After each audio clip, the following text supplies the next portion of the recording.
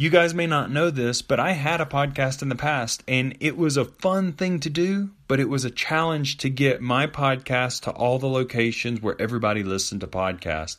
Apple Podcasts, Spotify, and the such were just a lot of work to manage to get everything where it needed to be. Now, though, I found Anchor. Anchor is a one-stop shop for recording, hosting, and distributing your podcast. Best of all, it's 100% free and ridiculously easy to use. And now Anchor can match you with great sponsors too, so that you can get paid to podcast. How awesome is that?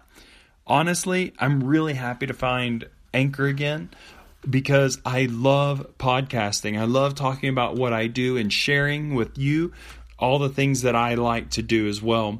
So if you're interested in starting a podcast like I am, go to anchor.fm/start.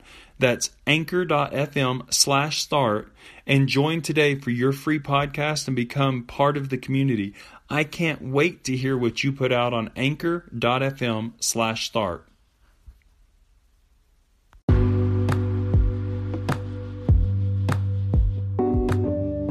Hey everybody, welcome back to Elevated Office. My name is Eric McGrew. I'm the host of the show. I'm also the producer of this show. I'm the owner of Eric's Tree Service in Montrose, Colorado. And today on Season 2, Episode 14, we are going to talk about drawing the moral line for tree work. So before we get started on this topic as a full-on, here we go, I want to tell you guys a couple of things first. First, I am super stoked to be coming to you with this new episode. I have recently really rejuvenated my interest in the podcast. Not that I had lost interest. It just gets hard sometimes to balance the podcast with real life work of being a tree service operator, a small tree service, of course, and also working with my sponsors, who I love dearly, by the way. They help me out. It just becomes a balance and a challenge to kind of juggle all this stuff, right? But you guys have been showing the support for Elevated Office, and I am seeing it. I've got some really good backers behind me. Of course, my sponsors, GapArboristSupply.com, who took me on early on, and also WeaverArborist.com, who I'm super stoked to be not only working with for sponsorships and promoting them, but also to be an innovator with them and working on new designs and doing product analysis. Those guys have been great. Go check them out. One of my favorite products from Weaver Arborist are the Pro Cool Pads for your spikes and spurs. They are available for various different kinds of shanks, Buckingham, and different kinds of spikes.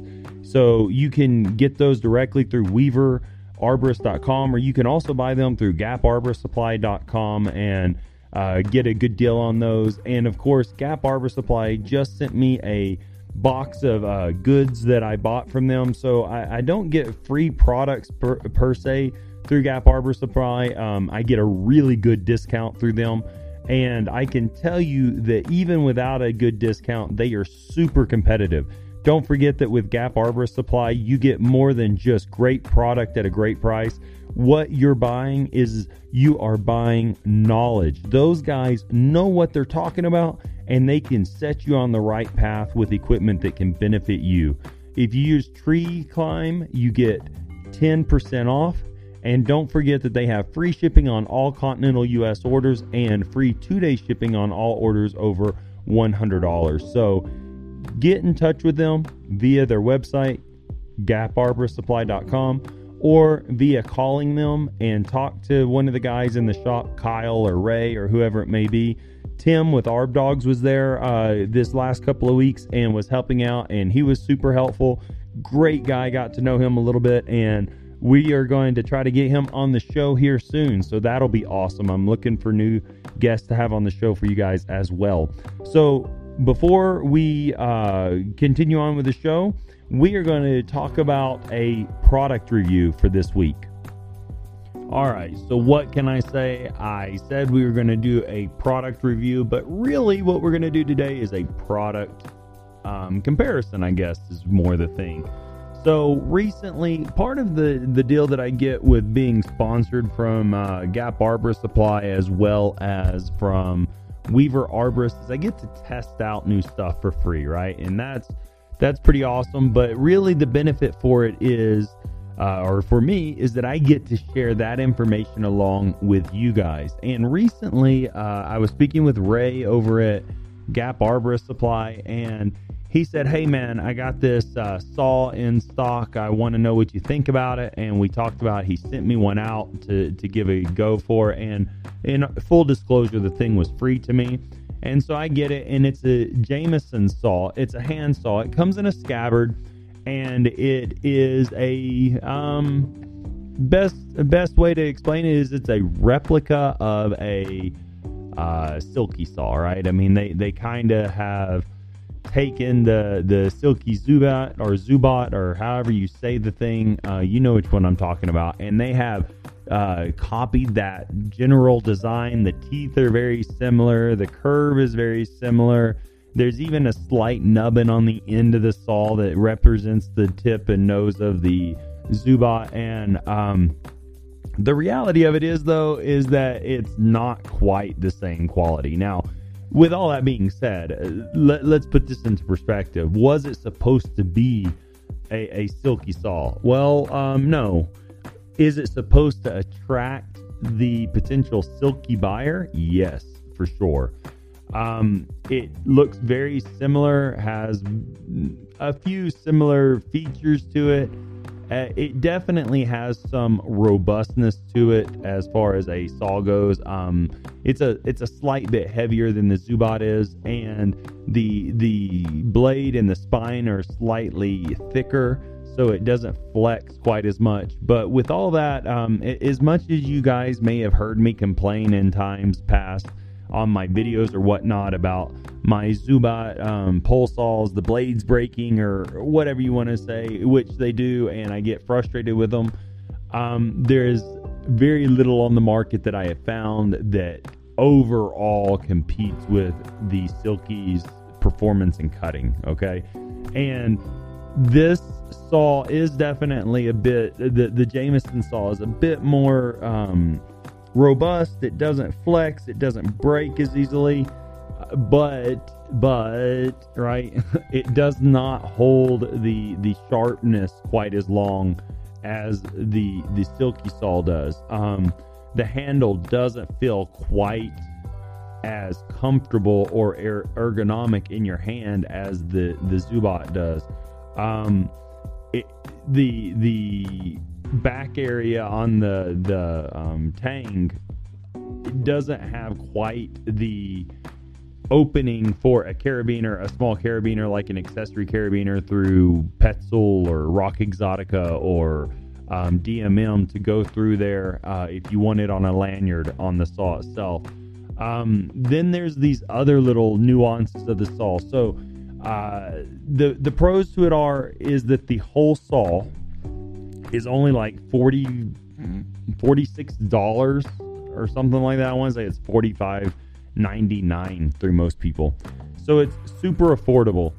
The con to it is, well, there's a number of cons, but the con to it is that it does not have replaceable blades, so you basically have to buy a new saw every time.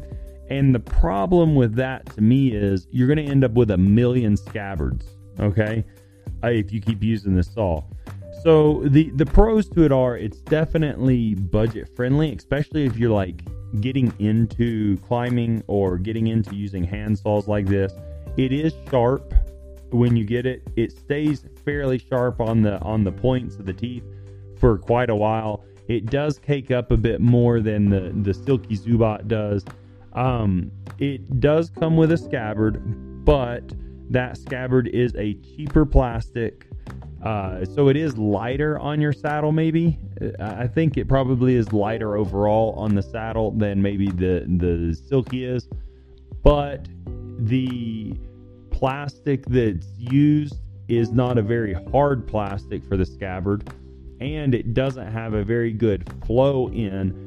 So after you've used the Jameson saw for a few times, especially when you're climbing and it's on your saddle and you're trying to put it into its scabbard, the teeth start to dig in pretty heavily into the scabbard, and it gets jammed in there really easily. It doesn't flow in very well, and it doesn't want to, becomes complicated sometimes to get it in. You think it's in there. It has somewhat of a clipping system to the handle, kind of like the Zubat does, but not the same system.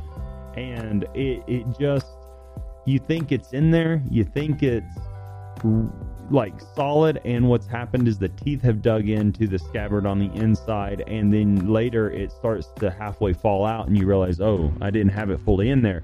And now, of course, you're fighting to get your handsaw back into the scabbard, because it should have been in the scabbard based on feel, and it wasn't. And you know the story, you know the game.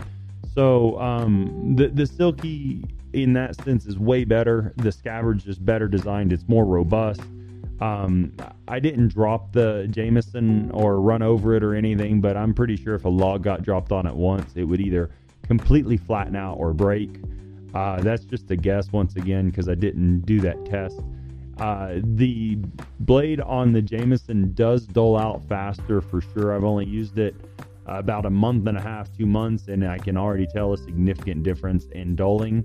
I do a lot of really wet cottonwood and really wet Siberian elm, as well as a lot of very hard cottonwood and Siberian elm and ponderosa pine and pinyon pine and juniper and cedar cutting for deadwooding. And yeah, you can notice pretty quickly that it lost its sharpness and cutting ability pretty early on.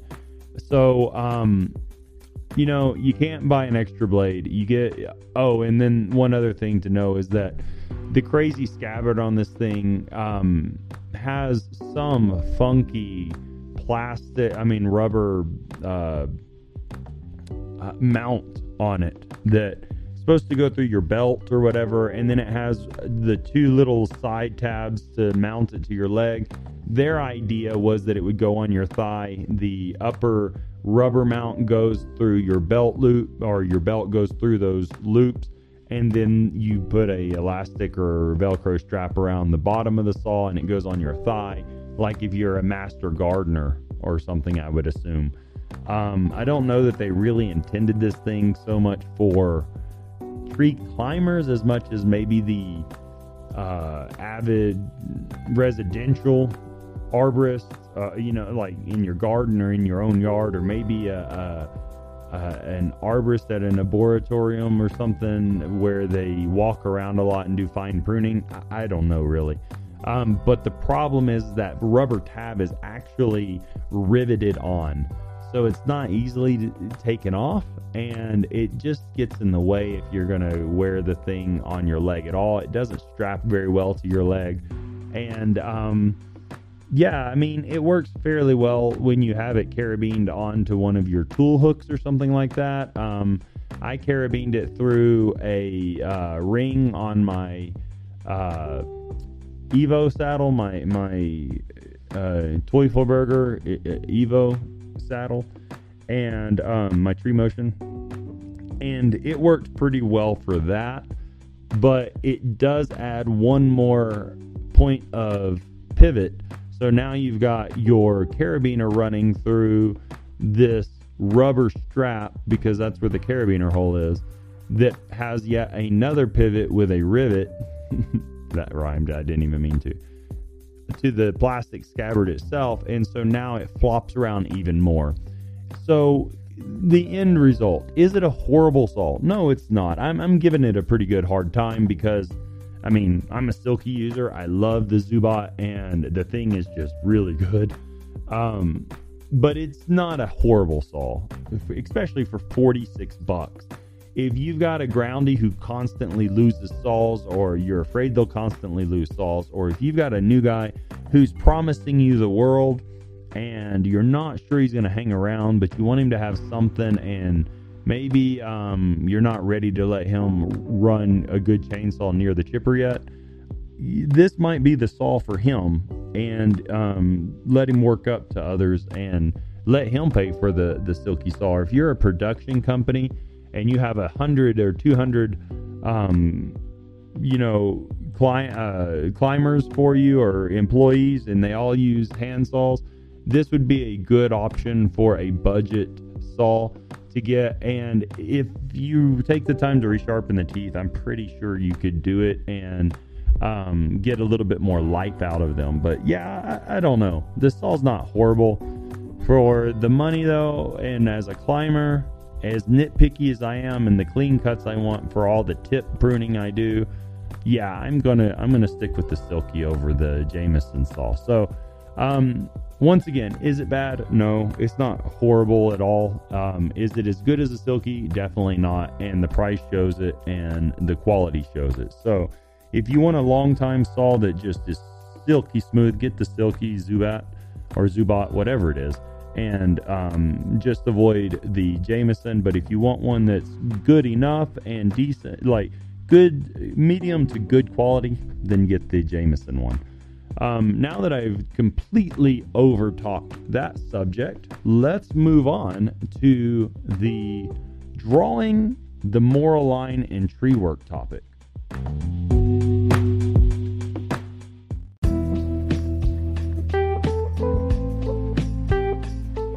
All right, so I know what you guys are thinking. What in the world is the moral line for tree work, and how do you draw it? Well, that's a really good question, actually, and I don't know if a lot of people really think about it, but we all do it at some point and to some degree.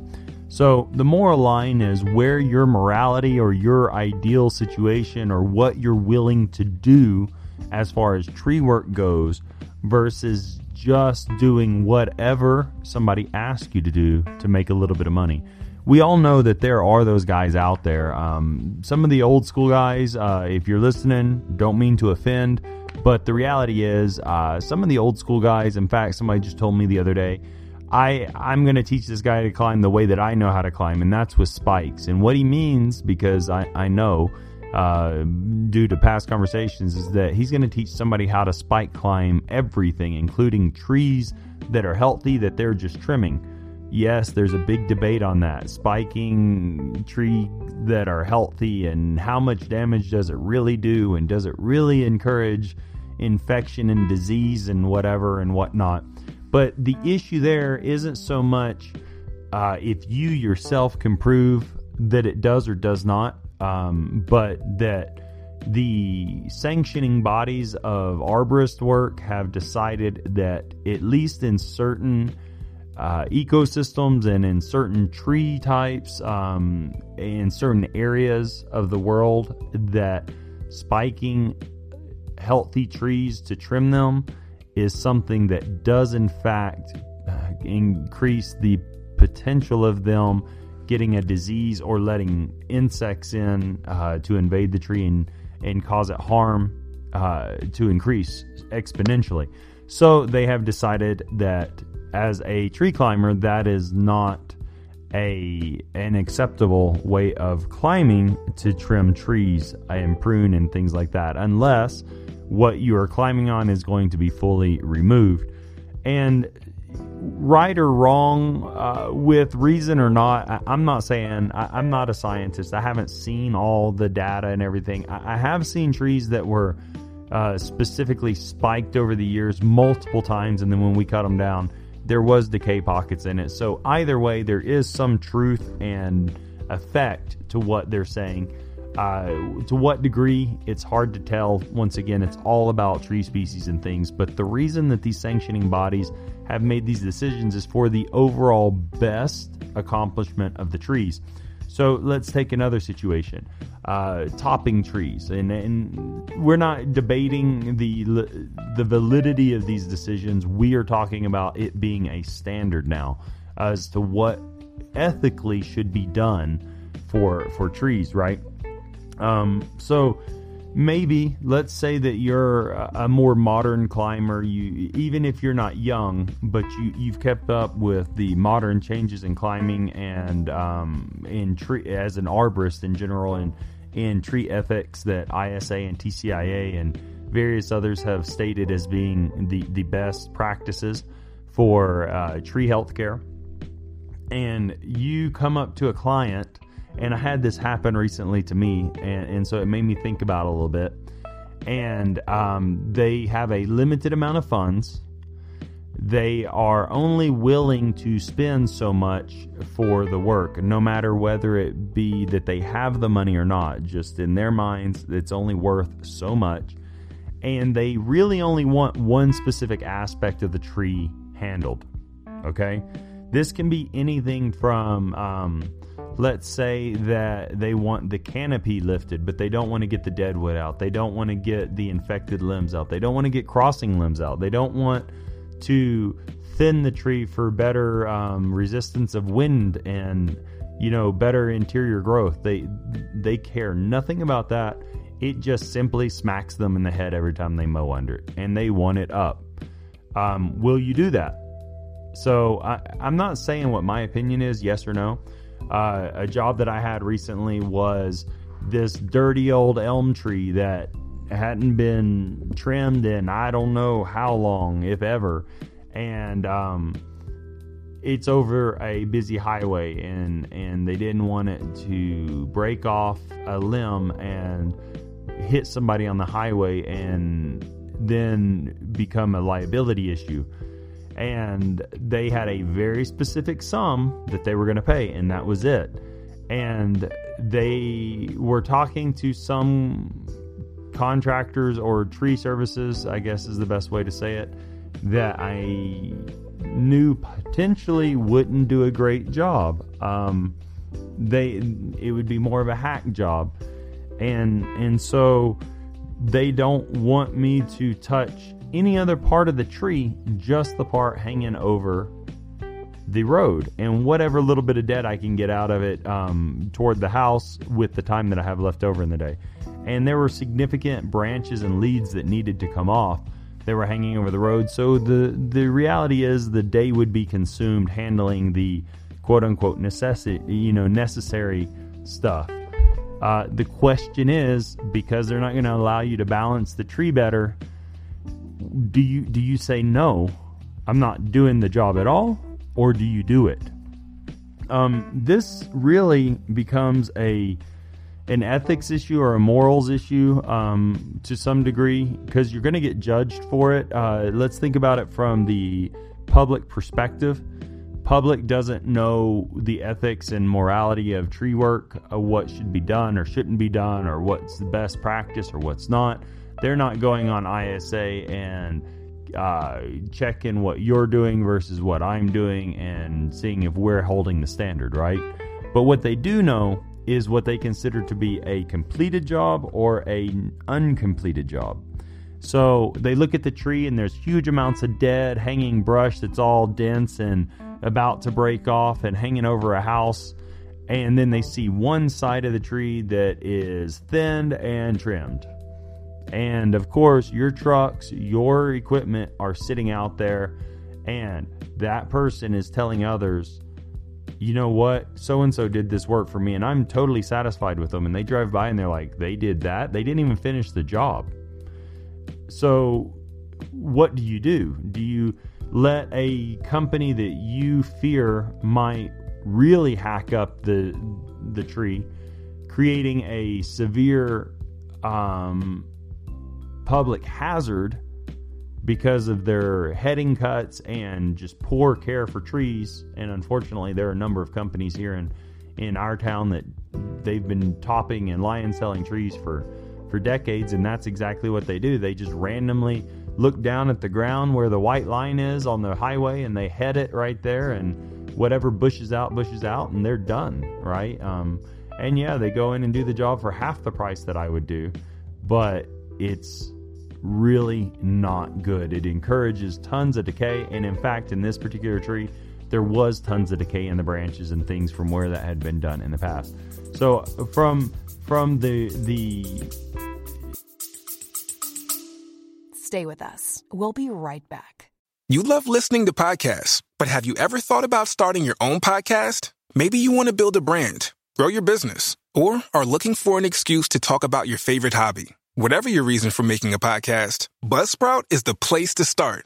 Since 2009, Buzzsprout has helped over 300,000 people launch their own podcasts. Buzzsprout walks you step by step through the whole process and will give you powerful tools to start, grow, and monetize your podcast. Ready to get started? Click the link in the show notes to get our free step-by-step guide to starting your podcast today.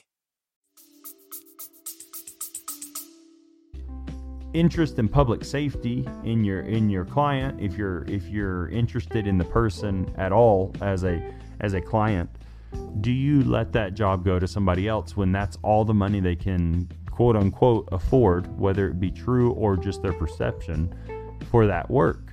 Or do you just, do you do it or do you let it go? This is really a situation that you run across more than not, and we have to make these decisions. A big willow in the back of somebody's yard, it has a huge main stem that has been attacked by poplar borers, and they are decimating the central lead. But the rest of the codominant included branches at the base of the trunk that have grown into mature leads with substantial secondary and tertiary growth have created huge amounts of shade for the people. And it's a early 1920s home, and the only thing they have is possibly window fans or an attic fan and no AC, and they don't want to lose all their shade because it's the desert and it gets hot and they need some kind of shade. The trunk is already decaying. Everything is already there. It's all substantially established. Do you take out that center lead and essentially top the tree where it's at, leaving the others that are substantial, even though you're not technically topping a tree because you're not taking off all the branches and foliage as topping traditionally is done, but you are significantly altering the main structure of the tree based on decay? Do you say, no, I'm not going to remove that section, I'm just going to remove the whole tree? Or do you say, yeah, it's already decayed, everything else is substantial, with time everything else will need to be removed, but I'll do this for you to prolong that removal of the full tree as long as possible? So if you came here thinking I was going to tell you what to do, you're wrong. I can't. It's not my place. Have I made perfect decisions? No, I haven't. Do I top trees? No, I don't. Do I spike live trees? No, I do not. Have I ever removed a large decaying lead of a pine or willow, or the top of a pine, I should say, that has been struck by lightning, essentially topping 20 foot out of the tree because it was blown to smithereens, but the rest of the tree seemed to be doing pretty good? Yes, I have. Shame on me. I know that's what some of you are saying. You say, it's true. It becomes difficult, but I want to make clear that in my mind there is significant differences between needlessly topping a tree and topping a tree because of damage. In fact, I know a lot of arborists where big tops have been blown out of trees, whether they're cottonwoods, pines, whatever, and the city asked them to do it with the instruction of an ISA arborist because they're not removing substantial canopy material other than what significantly broke out. And it's accepted under certain conditions. However, the problem that I run into is that some of these kinds of jobs with other clients, or with my clients with other companies, they make comments to me. Well, I saw so-and-so doing this job, and man, they went in there and they took out this and the tree looked awful afterwards. Well, the problem there is that they're not educated, right? The client doesn't understand why those decisions were made, but it's easy to make a judgment. It's easy to make a judgment for the part of the client. And even us as tree workers and arborists, when we drive by a tree and we see something, now clearly there are obviously issues that when a tree is completely full of canopy and then you come back and some guy was there and now it's completely stripped, it's lion's tailed, it's 100 foot tall, all the leverage is out on the last 10 or 15, 20 foot of the leads, and it had no need to be that way, well, that's obviously an issue. When they were fully healthy trees with some big dead in them, yes, but they were substantially healthy, and they cut down an 80-foot tree to a 30-foot height, just randomly lopping off, and then they go and strip all the side lateral branches as well. That's more than a reduction because of breakage or health. That's just bad arborist practices. Hate me if you will, I don't care. That's bad practices. Look up the biology of trees and how they work, and you'll see very quickly why topping and lion stelling is not a good practice. I don't have to say any more about that. But the issue there with the work that we're talking about is, what will we do, and where do we draw that ethical or moral line for the trees being done? Because on one side, it may be an acceptable practice for the side of the tree to hopefully recover and, create its wound wood, do its, callousing process, and be a relatively healthy tree for many, decades, hopefully more. But we know that people are going to see it and say, oh, well, Eric's Tree Service did that. And will it give us a bad reputation? Or we see this issue where somebody's extremely fearful of something and they don't have the money or don't want to pay the money for the rest of their tree to be trimmed, but yet they are afraid of this liability. And they say, you know what? I only want this side trimmed because of the liability. And you're sitting there and you're thinking, well, if so-and-so does it, they're going to hack this thing. It's going to become more unstable. It's going to be a waste of this client's money. And it's going to be potentially less safe in 5 years' time. Well, we also have to think, well, at least I do, it goes through my mind, what will others say if they come by and this tree is full of dead branches that I can't get out of here, and just this one side is trimmed up? Will they think that I'm a hack as an arborist? So once again, there's no real answer to this, but there are a few things that I've been thinking about, and I think that maybe you guys want to think about as well. So before I go into any of these jobs, one of the things that I think about is I think about value for the client, and if I can somehow make it more affordable for, or more valuable for, the tree's health. So I try to at least throw out a bid that is significant enough to handle the work and get at least the major crossing and the major dead out of the tree. That way, at least there is some significant noticeable health increase in the tree, as well as the work that's being done for the specific focus. And if they don't accept that bid, then I kind of just walk away, because honestly, if they don't accept that bid, most likely it wasn't worth my time to do the other anyway. And also I start to think about what significant impact will my work have on the balance of the tree, not just visually, which of course is important, but literally the structural balance of the tree. Are they asking me to strip a whole side of the tree bare, like is often and commonly done for power line clearing, leaving a tree that's mature and has self-balanced essentially to become unstable and unbalanced? What is the root system like? What are the indications at the root crown going to be like? And then, do I feel like this would create a potential liability that 10 or 20 years from now could come back to haunt me?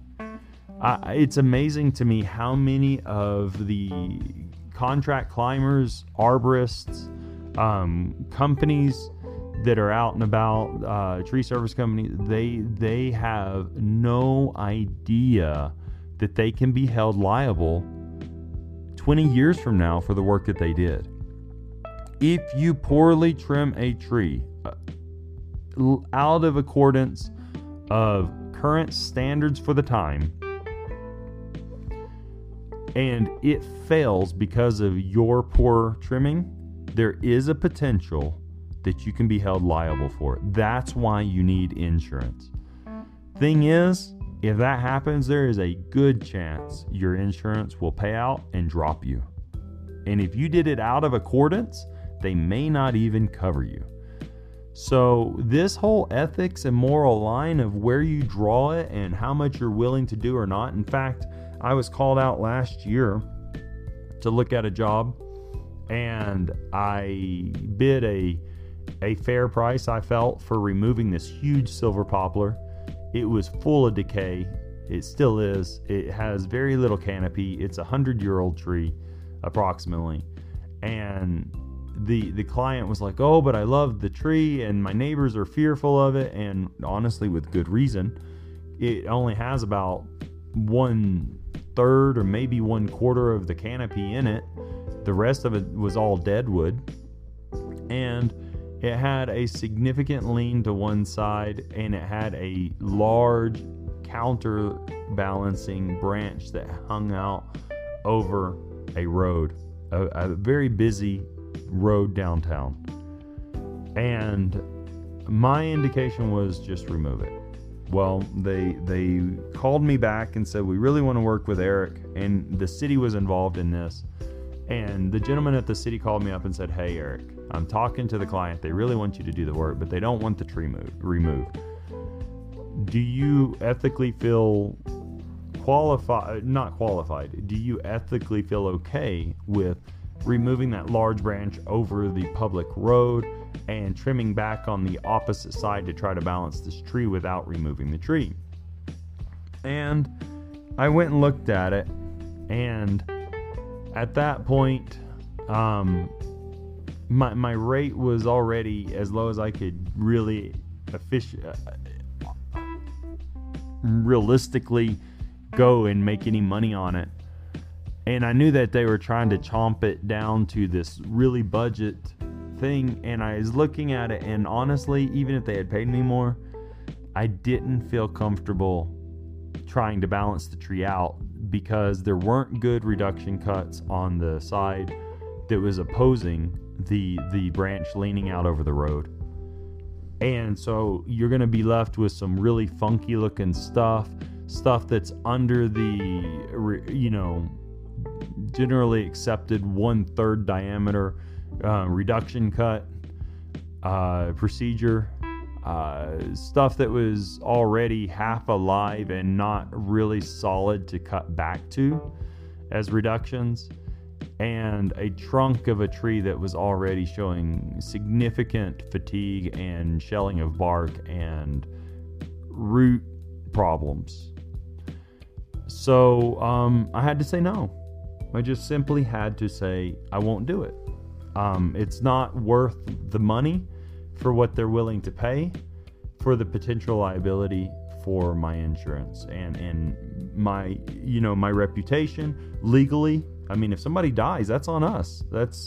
If somebody's injured, somebody's car gets crushed, all that stuff can be on us. Don't ever underestimate that. I've talked to a few guys that work for insurance companies as arborist inspectors, and they're essentially, I call them forensic arborists, because they go out and look at what they think caused the tree to fail.